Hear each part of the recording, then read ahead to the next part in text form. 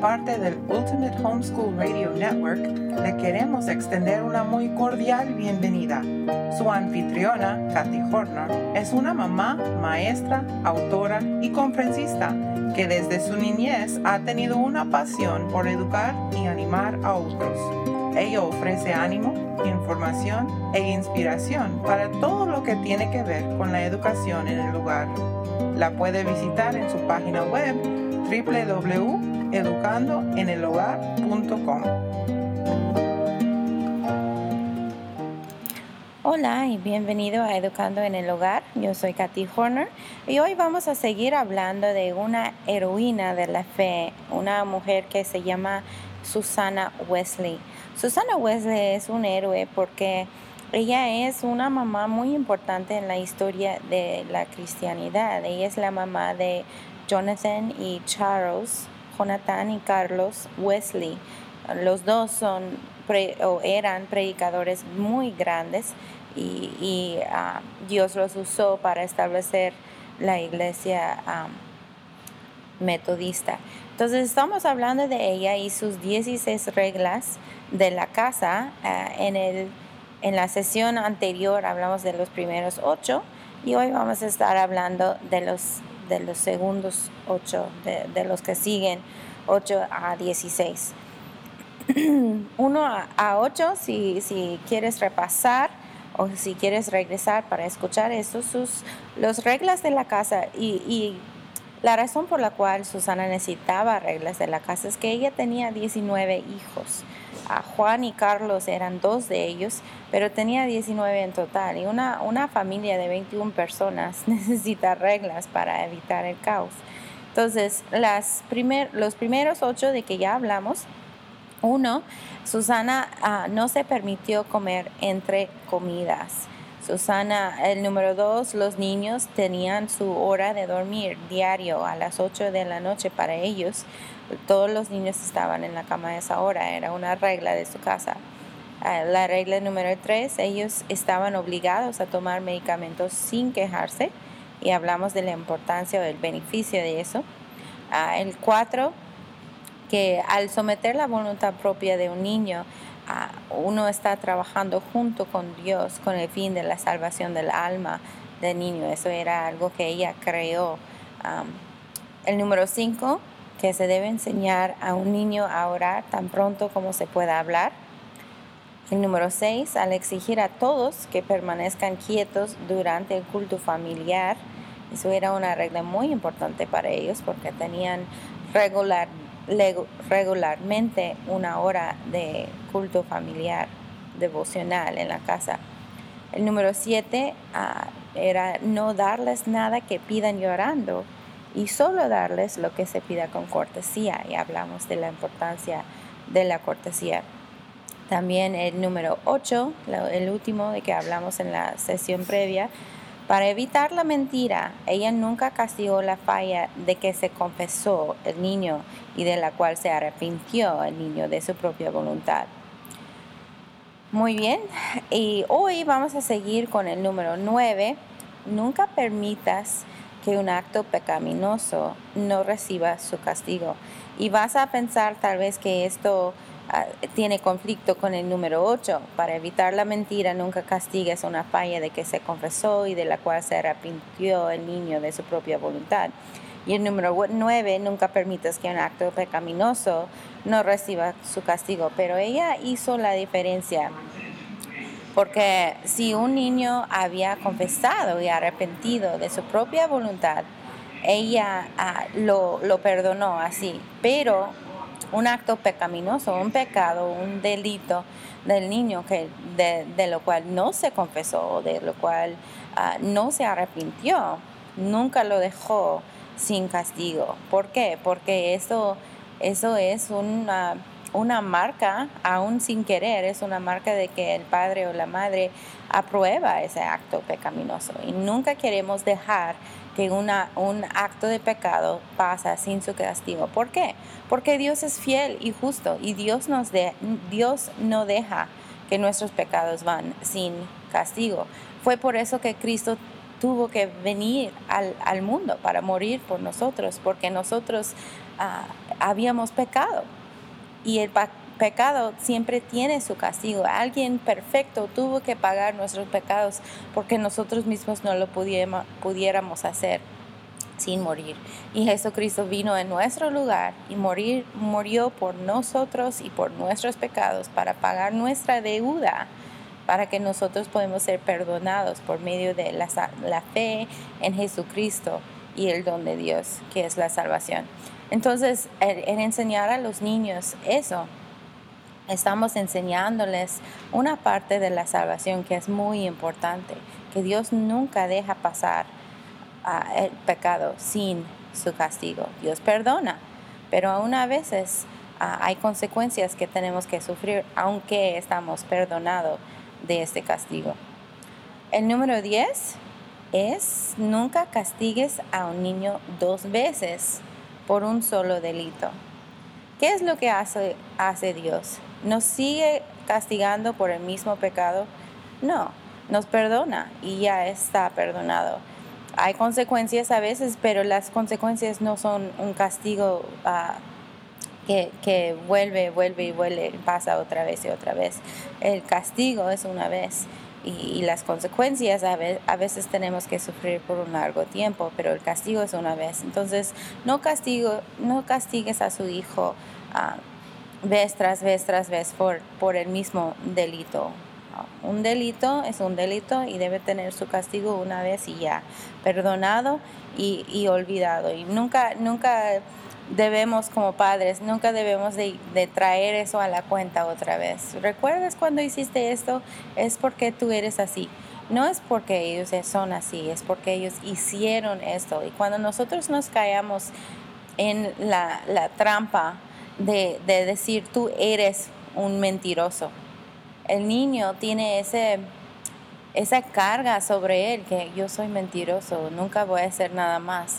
Y es peligroso para el niño, porque estamos atacándole a él, a su ser, a su persona.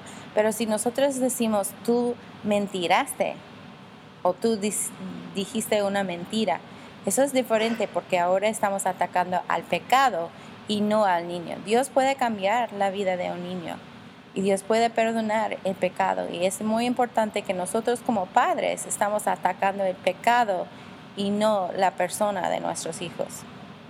Entonces, seguimos como en el número 10 de las reglas de Susana Wesley para su casa. El número 10 era eso: nunca castigues a un niño 2 veces por un solo delito. El número 11, elogia o alabar y recompensa el buen comportamiento. Ya hablamos del castigo de los pecados, pero ahorita es la recompensa del buen comportamiento. Si su hijo hace algo bueno, hay que decírselo. Y muy bien, hijo, bien hecho. Mira qué bonito lo hiciste. Mira qué bien lo haces. Mira qué talento Dios le ha dado. Gracias por ayudar. Palabras de ánimo, palabras de recompensa.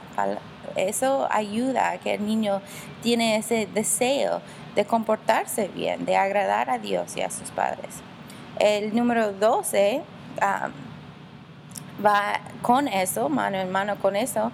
El número 12 es que cualquier intento de parte del niño para agradar a sus padres, incluso si está mal realizado, debe ser alabado. O sea, si el niño intenta hacer algo para complacer a sus padres, aunque lo hace mal, aunque no fue exitoso, hay que alabarle porque estaba echándole ganas. Y eso es lo importante. Mi papá tenía un dicho, han escuchado el dicho: si hay algo que hacer, si algo merece hacerse, hay que hacerlo bien. Mi papá tenía otro dicho: si algo merece hacerse, hay que hacerlo mal hasta que aprendes a hacerlo bien. Y espero que entiendan eso. Si algo tiene el mérito de hacer, si algo merece hacerse, y nosotros no podemos tener éxito la primera vez, si realmente merece hacerlo, hay que seguir intentando hasta que lo podemos hacer bien. Y el niño es así. La primera vez que hacen algo no van a hacerlo muy bien, pero hay que seguir animándole. Gracias por intentar. Yo sé que estabas echándole ganas. Yo sé que estabas intentando de un corazón bueno, que tenía un buen intento en hacerlo. Gracias, hijo. Bien hecho. Mira, déjame ayudarte para que la próxima vez lo puedas hacer mejor. Lo hiciste muy bien, pero a lo mejor hay una manera un poquito mejor para hacerlo. Déjame explicarlo y ayudarlo así. No es, hijo, nunca puedes hacer algo bien. No, esas palabras no deben de venir de nosotros porque el mundo va a atacarle de esa manera. Nosotros debemos de ser de ánimo a él. Incluso si el hecho está mal realizado, si lo intento de un corazón para agradar a sus padres, para ayudar, para complacer a sus padres, hay que alabarlo y animarlo. Y esto es muy importante en la confianza que el niño tiene en su relación con usted y también en su propia confianza en sus habilidades, en las habilidades que Dios le ha dado. Hay que crear eso, hay que animarle en lo que él hace. Muy bien, esos son los 4 que vamos a ver por ahorita. Para evitar la mentira, no castigues la falla que se confesó y de lo cual se arrepintió el niño de su propia voluntad. Nunca permites que un acto pecaminoso no reciba castigo. Nunca castigues a un niño 2 veces por un solo delito. Y hay que alabar y recompensar el buen comportamiento y cualquier intento de parte del niño para agradar a sus padres, incluso si está mal realizado la primera vez, o segunda vez, o tercera vez, todavía debemos de animarlo y elogiarlo por su buen intento, por su buen corazón. Vamos a tomar un descanso rápidamente y regresamos para hablar de las últimas 4 reglas de la casa de Susana Wesley. Educando en el Hogar con Kathy Horner, un programa totalmente en español dedicada al tema de la educación en el hogar, también conocido como homeschooling. Únete a nosotros los miércoles a las 3 de la tarde. Usted sí puede educar a sus hijos en casa y Kathy está aquí para ayudarle.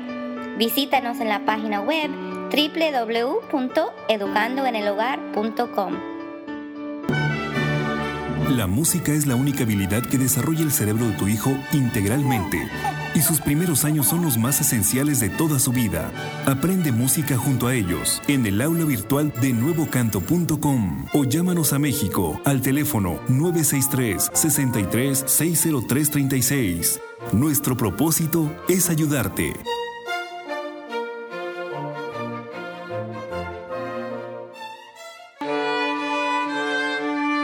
¿Está usted buscando materiales en español para poder educar en casa a sus hijos? Lemon House puede ser lo que haya estado buscando. Lemon House es una librería cristiana en México que especializa en materiales para la educación en el hogar y también ofrece una variedad de estudios bíblicos, libros de calidad y música sagrada para niños y adultos. Visítanos hoy en www.lemonhouse.com. Bienvenidos otra vez a Educando en el Hogar. Estamos hablando hoy de Susana Wesley, la mamá de Juan y Carlos Wesley, John y Charles Wesley, predicadores grandes en la historia de la fe. Y ella era su mamá, y no solamente de ellos, sino de 19 hijos. Esas reglas son las que ella tenía en casa. Los últimos 4 de sus 16 reglas empiezan con el 12, y esa regla dice: cualquier intento del parte del niño para agradar a sus padres, incluso si está mal realizado, debe ser elogiado. Y ya hablamos de eso un poquito, de alabar y animar a los hijos cuando tratan de hacer algo. Si es lavar trastes, si lo hacen mal, anímalos, la próxima vez lo van a hacer mejor. Si es lavar el carro, si es sacar la basura, si es cocinar y lo queman, anímalos, no los desaniman, sino anímalos, porque y enséñalos, ayúdalos a hacer mejor, y con alabanza van a tener el deseo de seguir intentando hasta que lo pueden hacer bien. El número 13 dice, preservar los derechos de propiedad aún en las cosas muy pequeñas. Ok, esto habla de la propiedad del niño, las cositas que él tiene o ella tiene, las cosas, su ropa, a lo mejor las cobijas de su cama, si ha comprado algún juguete específico o recibido uno como regalo. Hay que preservar, proteger los derechos de la propiedad. ¿Por qué? Porque si ellos no pueden respetar uno a otro mientras comparten un cuarto en la casa, ¿cómo van a respetar la propiedad de otras personas como adultos? ¿Cómo es que vamos a enseñarles a no robar las cosas o no malgastar las cosas sin permiso o de no usar las cosas, no llevar las cosas sin permiso, si no empezamos a hacerlo en la casa? Entonces, de eso es lo que está hablando ella. Para empezar a enseñar los buenos costumbres, hay que preservar los derechos de propiedad.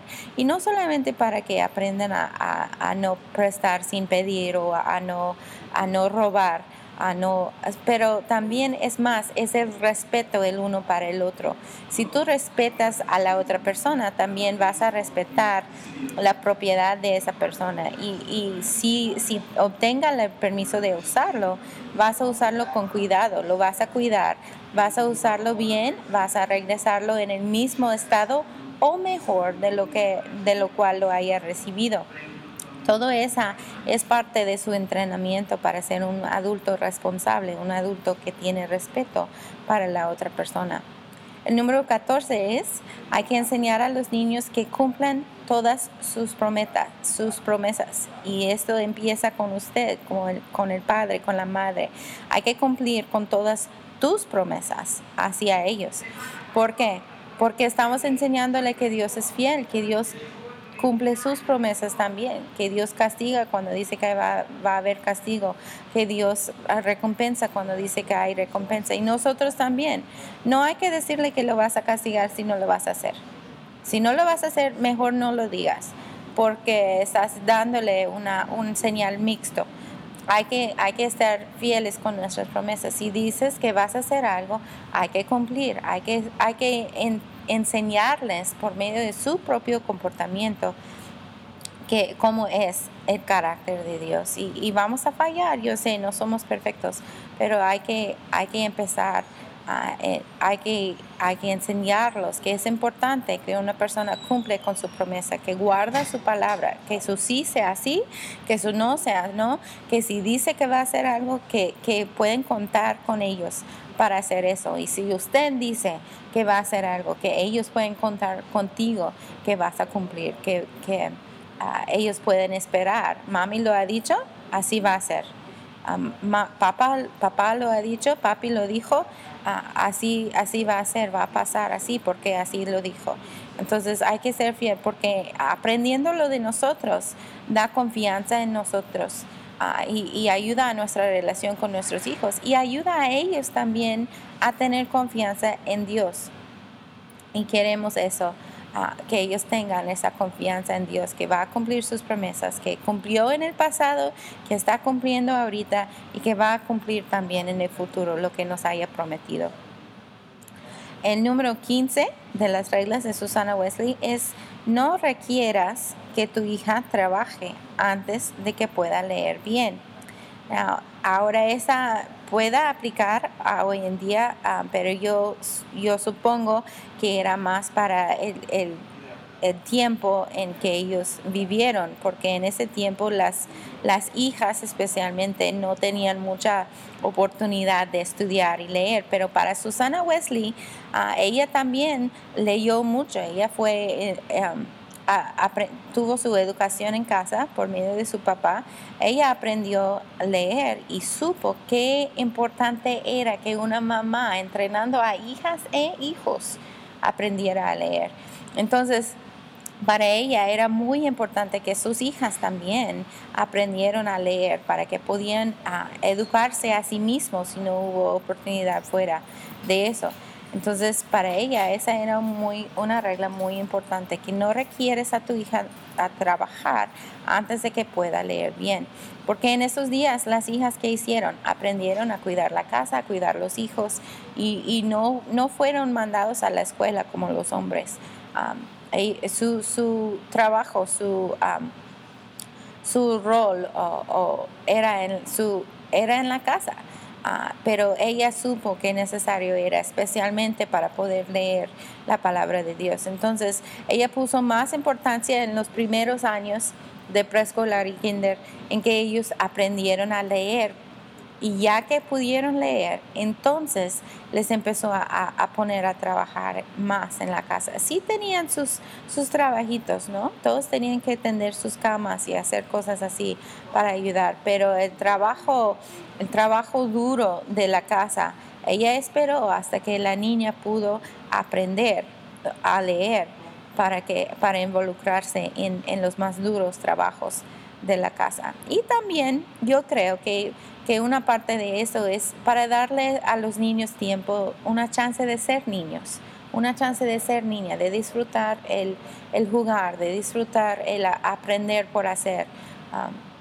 Ella supo que eso era importante también, que los niños sean niños, que pasan por esas etapas de desarrollamiento en sus vidas físicas también, y que tienen ese tiempo de jugar y ser niña y de aprender a leer antes de que entrara al trabajo duro de la casa, de manejar la casa. Y por último, la última regla de la casa de Susana Wesley era enseñar a los niños a temer la vara de la corrección. Y yo sé que hoy en día eso es un punto que tiene muchas opiniones diferentes. Yo no sé cuál es la tuya, pero yo sé qué dice la Biblia. Y la Biblia dice que la vara de corrección es importante en la vida de los niños, y usted puede interpretarlo a su manera, pero lo importante es que estamos corrigiendo a nuestros hijos, corrigiéndolos según el temor de Dios, el temor de sus padres que están viviendo según lo que dice la Biblia. Los niños no deben de tener un temor de nosotros, un temor que los hace huir, sino un temor que dice, si yo hago eso, yo sé que mi mami y mi papi van a responder así. Ya me han dicho que eso es el castigo, y yo tengo el temor de ellos, que van a guardar su palabra y van a cumplir sus promesas, y yo tengo ese temor, entonces no lo voy a hacer. Ese temor de la corrección, para que ellos, para que sea una influencia en sus vidas, a ayudarles a siempre desechar lo malo y escoger lo bueno. Y eso es bíblico. La corrección de los padres puede ser una guardia sobre la vida de los hijos. Si usted como padre o como madre no está corrigiendo a su hijo bíblicamente, como Dios lo enseña, no está disciplinándolos en los caminos de Dios, no está siendo fiel, cumpliendo sus promesas en cuanto a la recompensa y el castigo, si no está entrenándoles a temer a Jehová, usted necesita pedir la ayuda de Dios para que pueda ser fiel en su trabajo, en su papel como padre y madre en las vidas de sus hijos. ¿Por qué? ¿Por qué es importante eso? Porque si nosotros no los corregimos ahora que son niños, la corrección de Dios va a ser más duro. Y si no lo hacemos nosotros, Dios sí lo va a hacer. Y la corrección de Dios siempre es peor de lo de un padre terrenal. Entonces hay que entrenarlos a temer a Jehová, a temer a los padres piadosos, en la manera, no de temer que van a ser heridas, sino que el temer de que mis papás ya me han dicho las consecuencias del pecado, y ya sé que van a cumplir. Si yo hago eso, va a haber consecuencias, y tienen ese tipo de temor, un temor saludable de los padres que siempre cumplan y siempre son fieles para cumplir con la disciplina que Dios les ha instruido a hacer en la casa. Entonces esas son las 16 reglas de Susana Wesley para su casa. Muy rápido voy a leerlos otra vez. Si quieres escuchar de los primeros 8 en detalle, hay que escuchar a la sesión anterior. Pero los primeros 8 era: no se permite comer entre comidas. El número 2, los niños deben de tener una hora específica para dormir diario. Número 3, Los niños estén obligados a tomar medicamentos sin quejarse. Número 4. Somete la voluntad propia de un niño y estarás trabajando junto con Dios con el fin de la salvación del alma del niño. Número 5. Se debe enseñar a un niño a orar tan pronto como se pueda hablar. Número 6. Exigir a todos que permanezcan quietos durante el culto familiar. Número 7. No darles nada que pidan llorando y solo lo que se pida con cortesía. Número 8. Para evitar la mentira, nunca castigues una falla de que se confesó y de la cual se arrepintió el niño de su propia voluntad. Número 9. Nunca permitas que un acto pecaminoso no reciba su castigo. Número 10. Nunca castigas a un niño 2 veces por el mismo delito. Número 11. Elogia o anima y recompensa el buen comportamiento. Número 12. Cualquier intento de parte del niño para agradar a sus padres, incluso si está mal realizado, debe ser alabado y animado. 13. Preservar los derechos de propiedad aún en las cosas muy pequeñas. Número 14. Cumple con todas tus promesas. Número 15. No requieres que tu hija trabaje antes de que pueda leer bien. Número 16. Enseña a los niños a temer la vara de la corrección. Esas son las 16 reglas de la casa de Susana Wesley y eran buenos para ella en la etapa en que ella vivió y son de beneficio también para nosotros hoy en día porque tienen sentido y también tiene su fundación bíblica. Y todo lo que viene de la Biblia es bueno para nosotros. Entonces, les animo a repasar las reglas, a pedir a Dios sabiduría en cuáles o cómo Dios quiere que los aplique en su casa con sus hijos y que Dios los bendiga en el trabajo de criar a sus hijos. Es difícil, pero Dios siempre da la gracia por lo que Él le ha pedido hacer. Fiel es el que os llama, el cual también lo hará. Ese es 1 Tesalonicenses 5:24. Dios le ha llamado a ser padre porque Él en su soberanía le dio hijos. Y Dios le va a dar la gracia y la sabiduría que necesitas para criarlos para la gloria de Él. Gracias al Ultimate Homeschool Radio Network por ayudarnos con ese programa. Ese es Educando en el Hogar y yo soy Katy Horner. Fue un placer estar con ustedes. Nos vemos en la próxima. Gracias por estar con nosotros hoy en Educando en el Hogar. Le invitamos a regresar el próximo miércoles a las 3 de la tarde. Mientras tanto, usted puede visitar a Katy Horner en www.educandoenelhogar.com. El programa radial Educando en el Hogar es patrocinado por lemonhouse.com, tu librería cristiana en México, y es una producción del Ultimate Homeschool Radio Network.